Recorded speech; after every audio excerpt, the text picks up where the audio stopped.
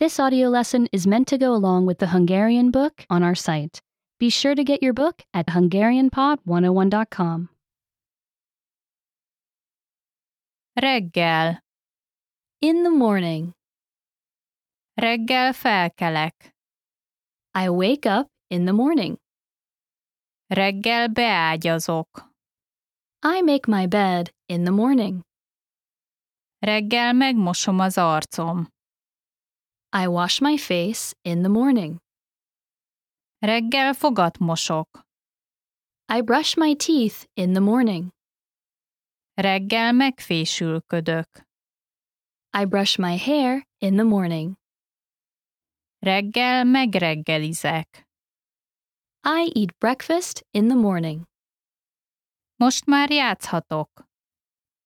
Now I can play. Remember, you can download the book for this lesson and unlock even more great lessons like this. Go to hungarianpod101.com.